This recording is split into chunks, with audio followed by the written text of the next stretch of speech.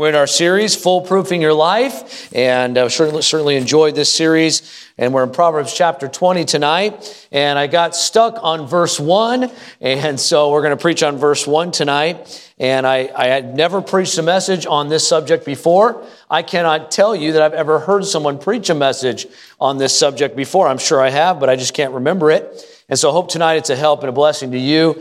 And so we're in Proverbs chapter 20. Look at verse number 1. Let's read it together. Ready, begin. Wine is a mocker, strong drink is raging, and whosoever is deceived thereby is not wise. My message tonight is very simple, very simply stated. Should Christians drink alcohol? Should Christians drink alcohol? We live in a culture today where more and more Christians are accepting the view that drinking alcohol, both privately and socially, is acceptable.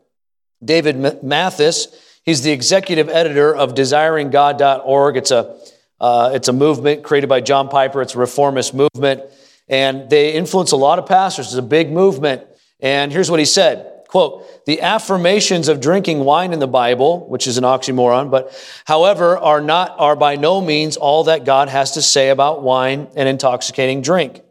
Even though wine was permitted and was a blessing, it was fraught with dangers. In both the Old and New Testaments, the warnings far exceed the commandments. Some counts are 3-1. That doesn't mean that we should ignore the clear commendations, but it does mean all the more that we cannot ignore the warnings. And so that is kind of the philosophy of a lot of Christians today, that the Bible actually teaches that drinking alcohol is okay and it's a good idea.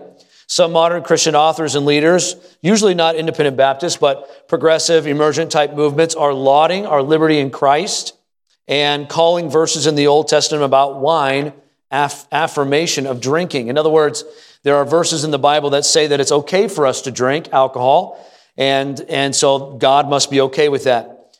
But what does the Bible actually say about wine? What does the Bible actually say about alcohol, about drunkenness?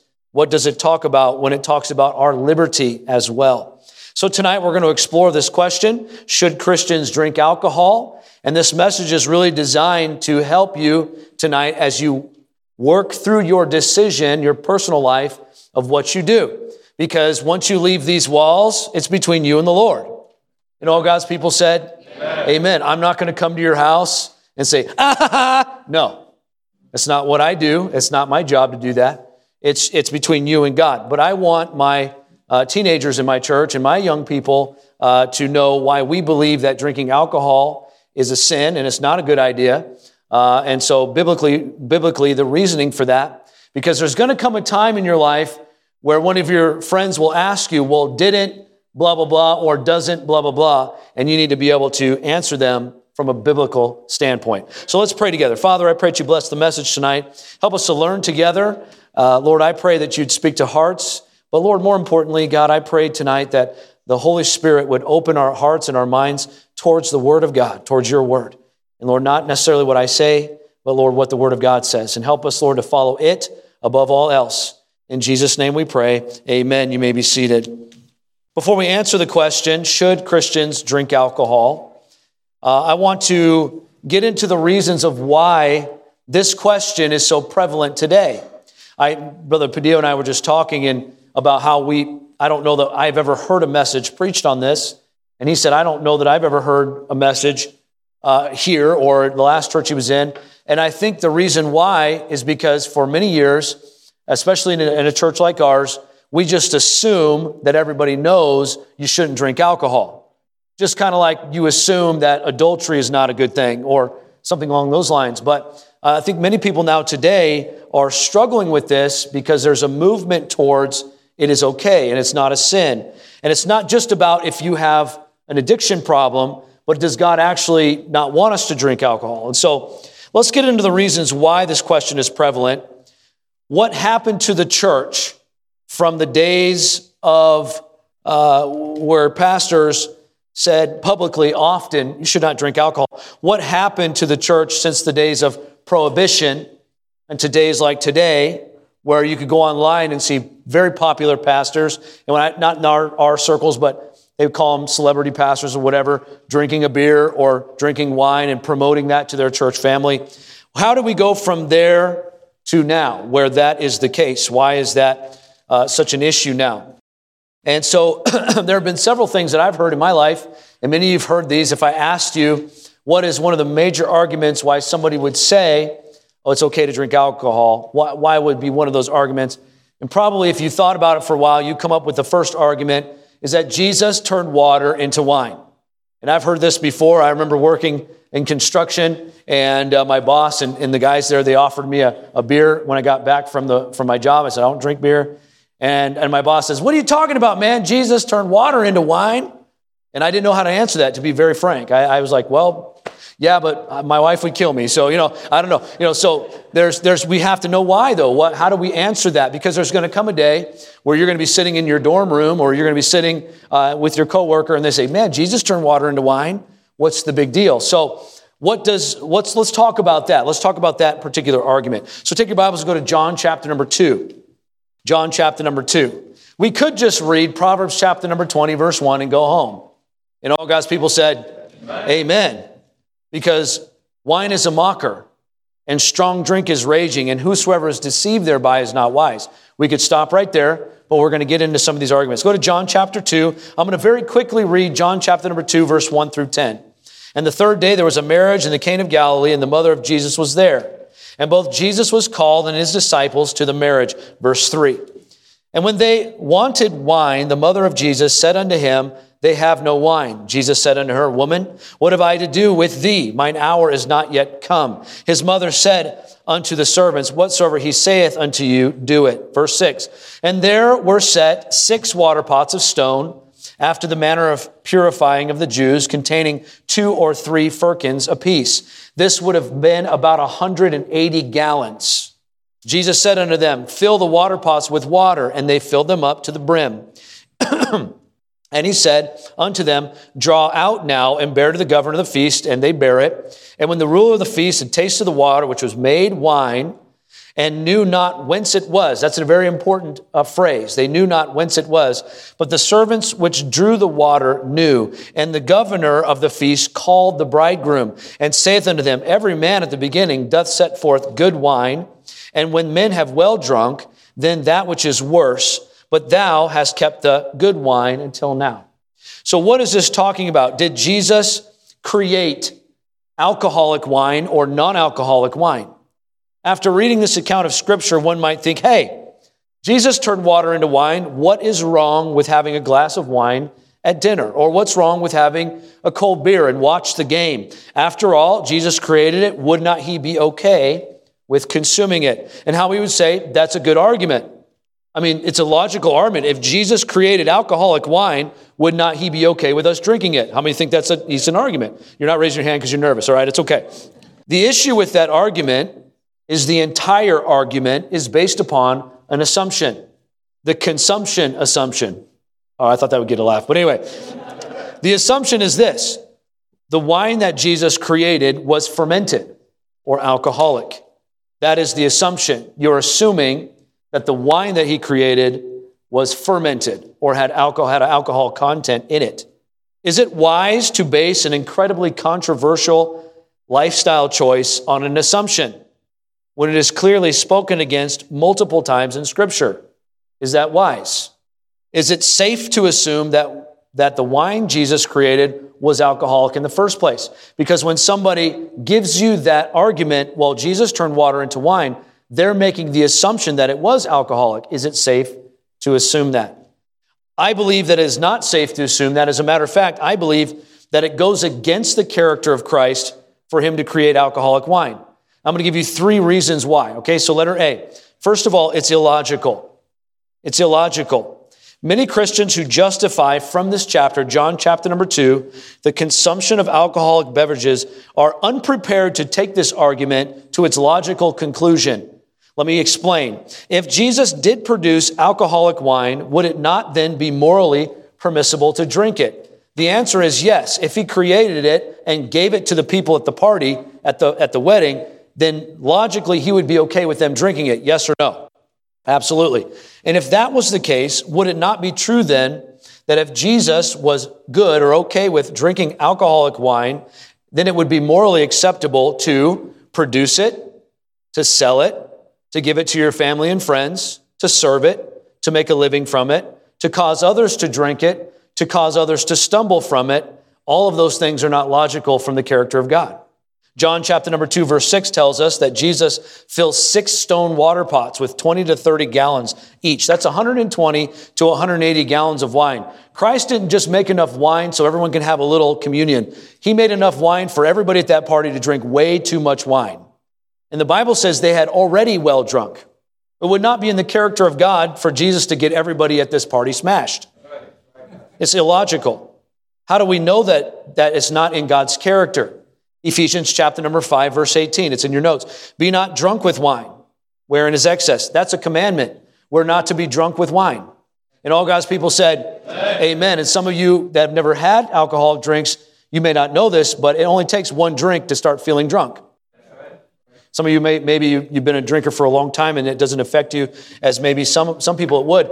But I think a teenager or a young person starts drinking alcohol, one drink and they're feeling it. Let's just be honest tonight. Amen. And so, be not drunk with wine, whereas in excess, but be filled with the Spirit. We as Christians are not supposed to be filled with spirits, but filled with the Spirit. Proverbs 21, our verse tonight, of course, inspired by the Holy Spirit. Wine is a mocker, strong drink is raging. Whosoever is deceived thereby is not wise. Galatians 5:21, envyings, murders, drunkenness is added to this list. Revelings, which is a result of drunkenness. It's like getting rowdy when you're drunk. And such the like, of which I tell you before, as I have also told you in times past, that they which do such things shall not inherit the kingdom of God. These are listed as sins that we're not supposed to do. Drunkenness is a sin. And all God's people said, Amen. That's a sin in the Bible, drunkenness. It's listed among other things. That's not just in Galatians 5, but in several different places of Scripture. So it's just not logical that Jesus would create enough fermented drink to get everybody at that party completely wasted. That does not make any sense. And so moving on. So it's illogical. Letter B, and even a stronger argument is that it's unbiblical. Now, I studied this out, and I found some pretty amazing things. I'm going to encourage you with this tonight. It's just amazing. It's amazing how the Bible clears things up if you study it. If you study it. And all God's people said, Amen. It's amazing. So the problem with Christians who use the Bible to justify a sinful agenda is they don't actually use the Bible as intended. You can use a loaded handgun to hammer in a nail. You can do that, but it's not the way you're supposed to do it. The Bible needs to be used the correct way. Scripture must be interpreted with Scripture in context. The whole counsel of God must be considered. Is what happening here in this story, is this what's happening? Christ is turning water into wine, because when you're at work and your friends say, hey, let's go out and have a drink together, and you say, I don't drink, and they respond to you, well, Jesus turned water into wine. Is that a biblical statement? So not only is it illogical, but it is unbiblical. As we interpret Scripture with Scripture, we find some interesting things about this passage. In Scripture, wine is often referred to as both alcoholic and non-alcoholic. Understand that the word juice is not in the Bible. You will not find, maybe in a newer version, but in the King James Bible, you will not find the word juice. It's always referred to as wine. Sometimes it's referred to as alcoholic. Sometimes it's referred to as non-alcoholic. Fermentation, we know, most of us know, is corruption. It's a result of the sin curse. Just like a body decays, just like the world is waxing worse and worse, entropy, just like death in all of these areas, alcohol is a byproduct of the sin curse. When my wife and I have grapevines at the house, and I couldn't wait to taste the grapes from our grapevine. They're not wine grapes, they're table grapes, just in case you're wondering. And so I wanted to taste them, but before I could get to them, they were gone. My kids ate them off the vine before they could even get a taste of them. But if I took those grapes off and I set them on the counter, how long would they last? Not long. Maybe a week, maybe 2 weeks, and then they would what? They would rot, they would decay, they would go to the chickens. That's what happens. And so in this day, in Jesus' day, they don't have refrigerators. They don't have refrigeration. And so what they would do is they would get wine, they would press it, they would get the juice out of it, they would put it in bottles, and they would bury them in the ground. They put a little hole in the top, and they would let them ferment so that they would last longer. And so in this particular day and time, fermentation was a process of preservation, but it is a rotting process. It takes time for the fruit to rot, and it turns into alcohol. And so there's much confusion with people who read the Bible, because a lot of times when they're reading about wine, sometimes it's alcoholic and sometimes it's not. If you read Isaiah chapter number 16, verse 10, or Isaiah chapter 65, verse 8, I can give you these verses later. Jeremiah chapter 48, verse 33, Lamentations chapter 2, verse 11 through 12, it talks about wine from the press. When wine was pressed right away, it's not alcoholic. How many understand that? Wine, when it's pressed, is fresh. It takes time, at least 2 weeks, for it to begin the fermentation process. And so we understand that the Bible, when it talks about wine, it can be alcoholic or non-alcoholic. That's why I'm saying when Jesus turned water into wine, it's foolish to assume that it was alcoholic. It's foolish to assume that. The key to whether Christ created alcoholic wine can be cleared up in this chapter. In verse 10, we see, he saith unto them, every man at the beginning set forth good wine, and when men have well drunk, then that which is worse. But thou hast kept the good wine until now. Good wine in Roman culture, in this particular time, of course, the Jews there, all these people, in this culture at that time, good wine was considered the freshest wine, the freshest, right off the press. And it was the first press. And so it was the good wine. If you research this, you'll find that there was good wine, okay wine, and the stuff that the soldiers drank. It had tears to it. The good wine was considered the best tasting. It was called good wine because it was sweet to the taste. Bad wine has a very bitter taste to it. And of course, fermented wine does not have a good taste. Often they would take wine in those days, and before they would serve it, they would mix it with honey to make it taste better. But what Jesus gave these people was good right out of the pot. It was not mixed with anything. Therefore, it was sweet. It must have been fresh grape juice. Jesus created wine that was referred to as good wine, or fresh and sweet wine. Turning water into unfermented grape juice would have actually been the better miracle. And here's why. I want to show you something really neat. Are you in John chapter number 2? Everybody there? All right, so we read verse 10. Now skip down to verse 13. This is really neat. And the Jews, what? Passover was at hand. We actually get a glimpse into the time period where Jesus is at this wedding. The Jewish Passover was at the end of March, the beginning of April. When were wine grapes harvested? In July. Here's a neat thing that just for you to think about. In that time period where Jesus was, there was absolutely no fresh grape juice available anywhere. You couldn't find it. Any bottle of juice that they had, any bottle of wine that they had at this particular time would have been at least a year old. They had not harvested the grapes yet. Remember, they didn't have Frigidaire. They didn't have Maytag back then. And so whatever wine was available at that time would have been fermented already. It wouldn't have been good wine. It would have been fermented wine. And so this wine that Jesus made, it was sweet to the taste. It was unfermented. And so we know because of the time period, this would have been the better miracle. How many understand that when God does something, he does something to the uttermost? He doesn't do things halfway. And so when he created this wine, this is so neat to me. When he created this fresh grape juice, he created something not just out of nothing, not just out of water, but he created something that nobody else had access to. Fresh grape juice. Isn't that amazing? I thought it was awesome. The Passover in Jesus' day was a big celebration in the beginning of April, late March. And so the grapes haven't even been harvested in Jerusalem. They wouldn't be harvested for several months. And so this wine in verse 10, this good wine, Jesus performed an amazing miracle, not just by taking water and turning it into wine, but turning it into wine that nobody could get at that particular time. So it's illogical and unbiblical. It's unbiblical because think about this, if Jesus was going to create wine, why would he create fermented wine? Why would Jesus create wine that had rotted over time? No, he created fresh, new wine. Fresh wine, just like it was from just like somebody, of course, back then they used to step on the grapes with their feet. And so I think I would abstain just because of that reason. But anyway, so it's illogical, unbiblical, and then letter C here, it's inconceivable.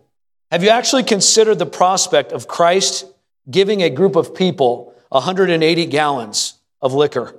Not liquor, but alcoholic wine. Have you ever thought about that? Have you ever thought about the fact that Jesus would turn over to a group of people a substance that the Bible says mocks, destroys, leads to poverty, creates woes, brings sorrows, brings contentions, brings babblings, brings worry without cause, impairs judgment, inflames passions, and enslaves? Can you actually conceive Christ giving somebody a substance like that? If you can honestly say yes, then do whatever you want. Because that's not the nature of Jesus Christ. In Luke chapter number 17, Jesus himself says, "It is impossible, but that offenses will come. But woe unto him through whom they come. It were better that a millstone were hanged about his neck and cast into the sea than that he should offend one of these little ones." Jesus would not cause somebody else to stumble. And for him to create that much alcohol and give it to people would be inconceivable in any logical conversation. The other choice is clear. He created fresh, new, good, non-alcoholic wine, grape juice. So should the Christian drink alcohol? The first argument that Jesus turned water into wine, if you studied it out, and by the way, I have a lot of material on this if you're interested, just studying it out, but I think to assume that Christ created alcoholic wine is extremely illogical. It's unbiblical and inconceivable. And so the next point, and I got to hurry here. The next point why a lot of arguments come about why we can drink alcohol. And this is one that we hear a lot, especially from, Christians who want to be able to take part in that, not feel bad about it and all those things. And so number two here is we have liberty. That's the argument. We have liberty. I can do whatever I want. I'm forgiven and God allows me to do whatever I want. I want to take you to two verses that are used often in this argument where somebody might say to you, well, we have liberty. The first verse that's used often is 1 Corinthians chapter number 6, verse 12. The next verse is 1 Corinthians chapter number 10, verse 23. They essentially say the same thing in so many words, but I'll read them to you. You can turn there if you like, or you can just listen or follow along behind me here on the screen. All things are lawful unto me, Paul says. All things are lawful unto me, but all things are not expedient. All things are lawful for me, but I will not be brought under the power of any. And then in 1 Corinthians chapter number 10, verse 23, some Christians will use it. And by the way, I'm not just making this up. I actually got these verses from an article that was pro-drinking alcohol. So first, Christians drinking alcohol. 1 Corinthians chapter 10, verse 23, all things are lawful for me, but all things are not expedient. All things are lawful for me, but all things edify not. And so if you take the phrase, all things are lawful unto me, and just burn the rest of the Bible, then you could do whatever you like. And that's what a lot of Christians do. They take one little phrase out of the Bible, and we got to be careful about that on both sides of the spectrum. We never just take one little phrase and build a whole thing around it. We got to make sure we understand the entire counsel of God and look at the scriptures contextually. And so all things are lawful to me. So the we have liberty argument comes from a very shallow and childish understanding of Scripture. The words, I can do this because I have liberty, if that comes out of your mouth, if that escapes your lips, it's because you do not have a strong understanding of the Word of God. I can do this, I have liberty, should never come out of the mouth of a Christian. And here's why. We'll show you here why. So let's talk about the first scripture here. And we're just going to take the scriptures and look at them carefully here. If we read verse 12, possibly one could extrapolate, we can do anything that we want because we're not under the law. But what is it talking about when it's talking about being under the law? Let's consider these passages in a biblical context. Letter A here, liberty is freedom from influence. If you say you have liberty to do whatever you want, you have to consider what you're saying. What happens when you drink alcohol? You become under the what? Influence. If you put your body under the influence of something, you give up liberty.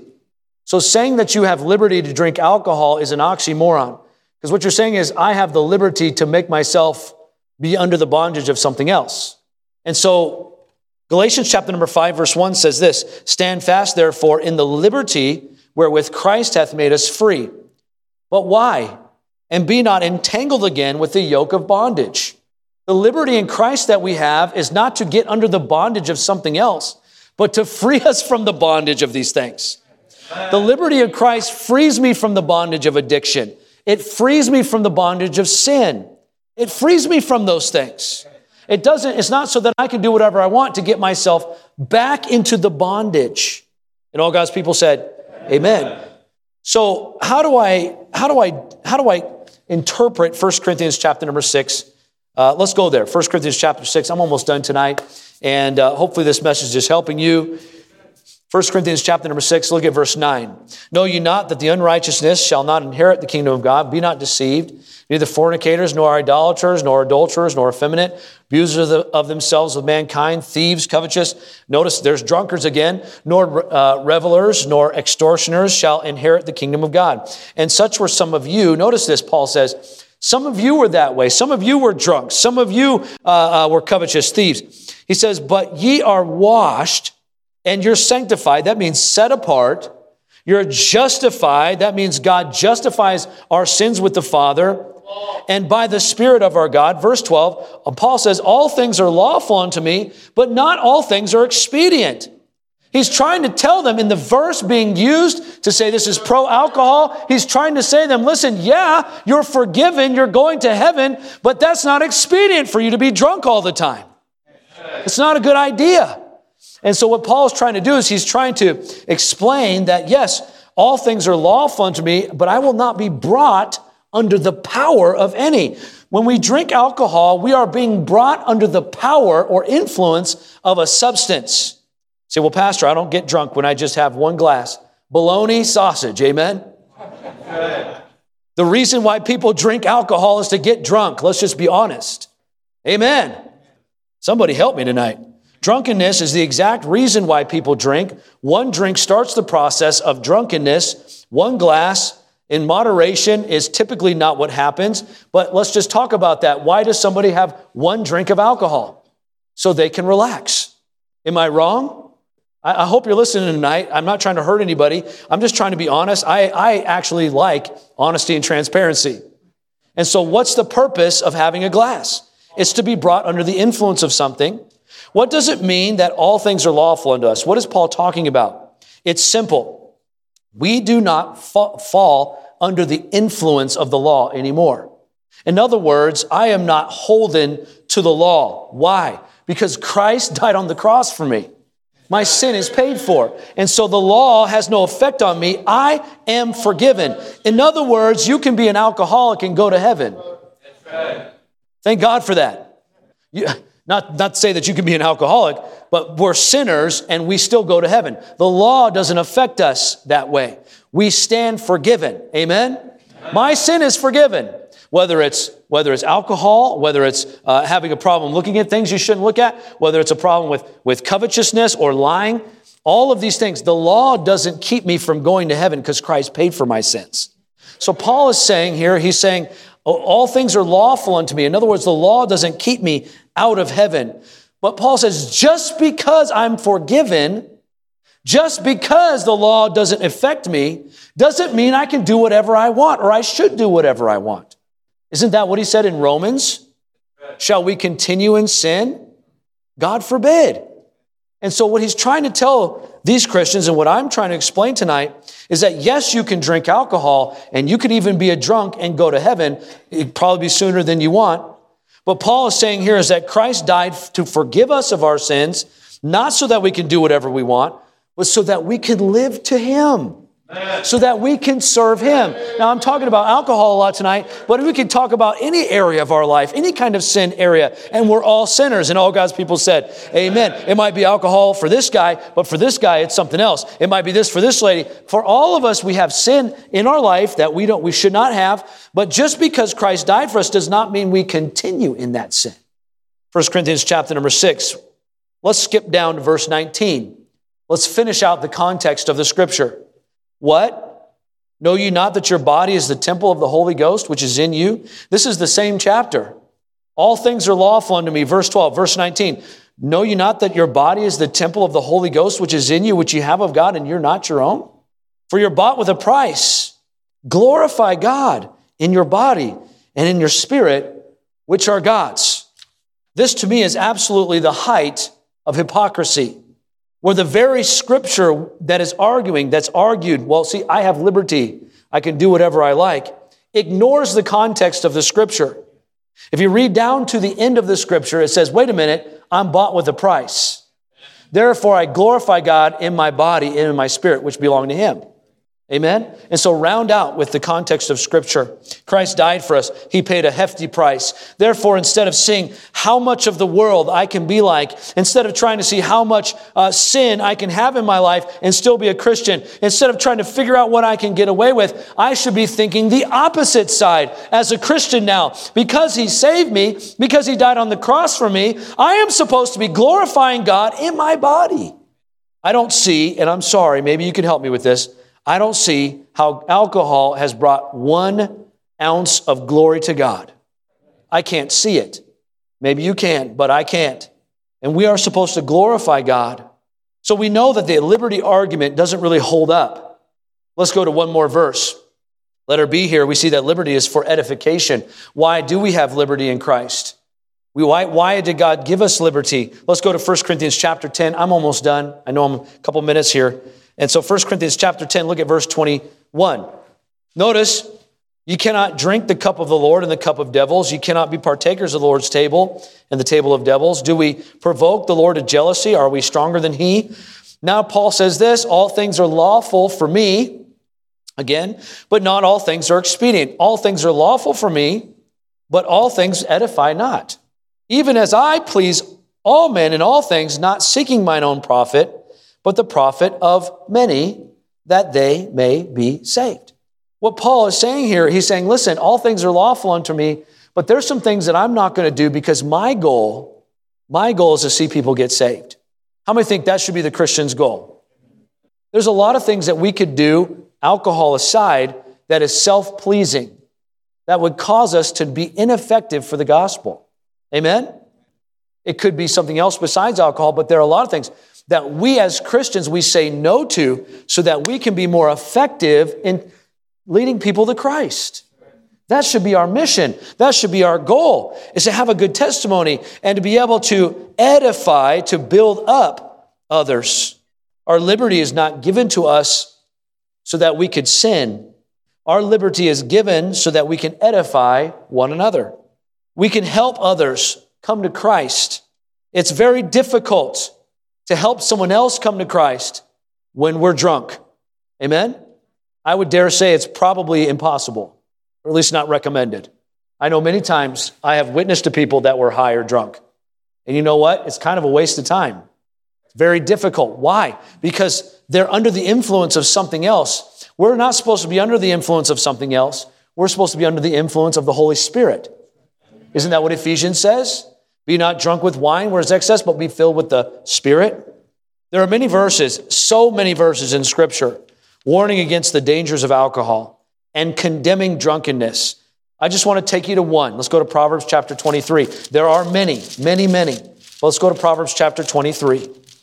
Look at what it says. Look down at verse 29. Who hath woe? Who hath sorrow? Who hath contentions? Who hath babbling? Who hath wounds without cause? Who hath redness of eyes? I know some of the teenagers in the room tonight, I've talked to these guys before, but I worked in the jail system for a while as a detention officer. And I worked nights B.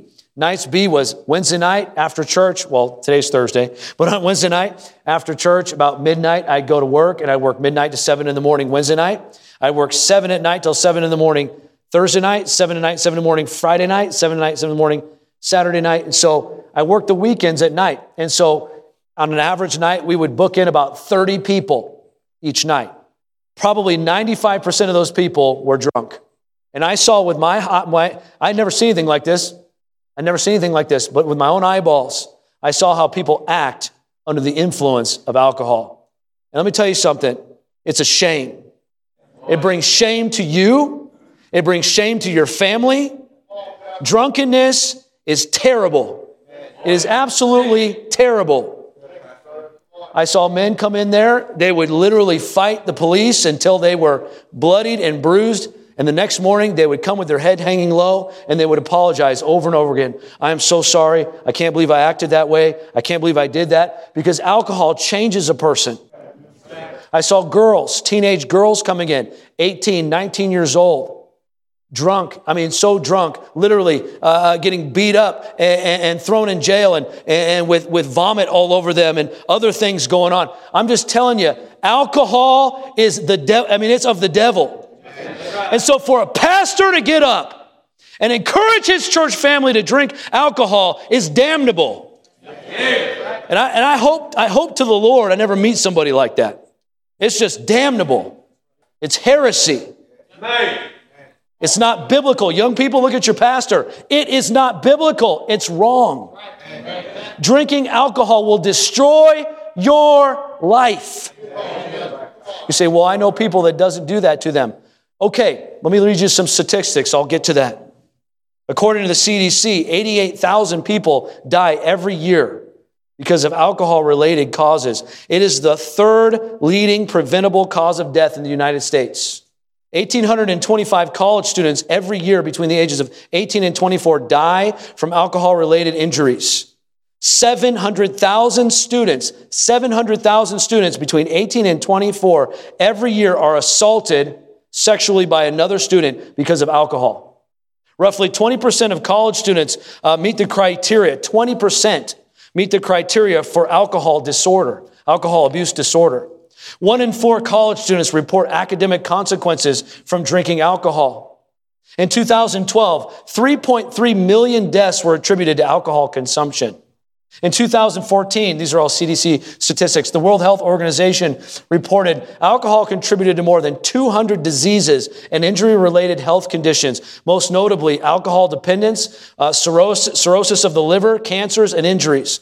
Global alcohol misuse is the fifth leading risk factor for premature death and disability. Among people between ages 15 and 49, alcohol is number one in risk-related deaths, premature deaths. You see, there's a lie that's being sold, and Christians are buying this lie, hook, line, and sinker.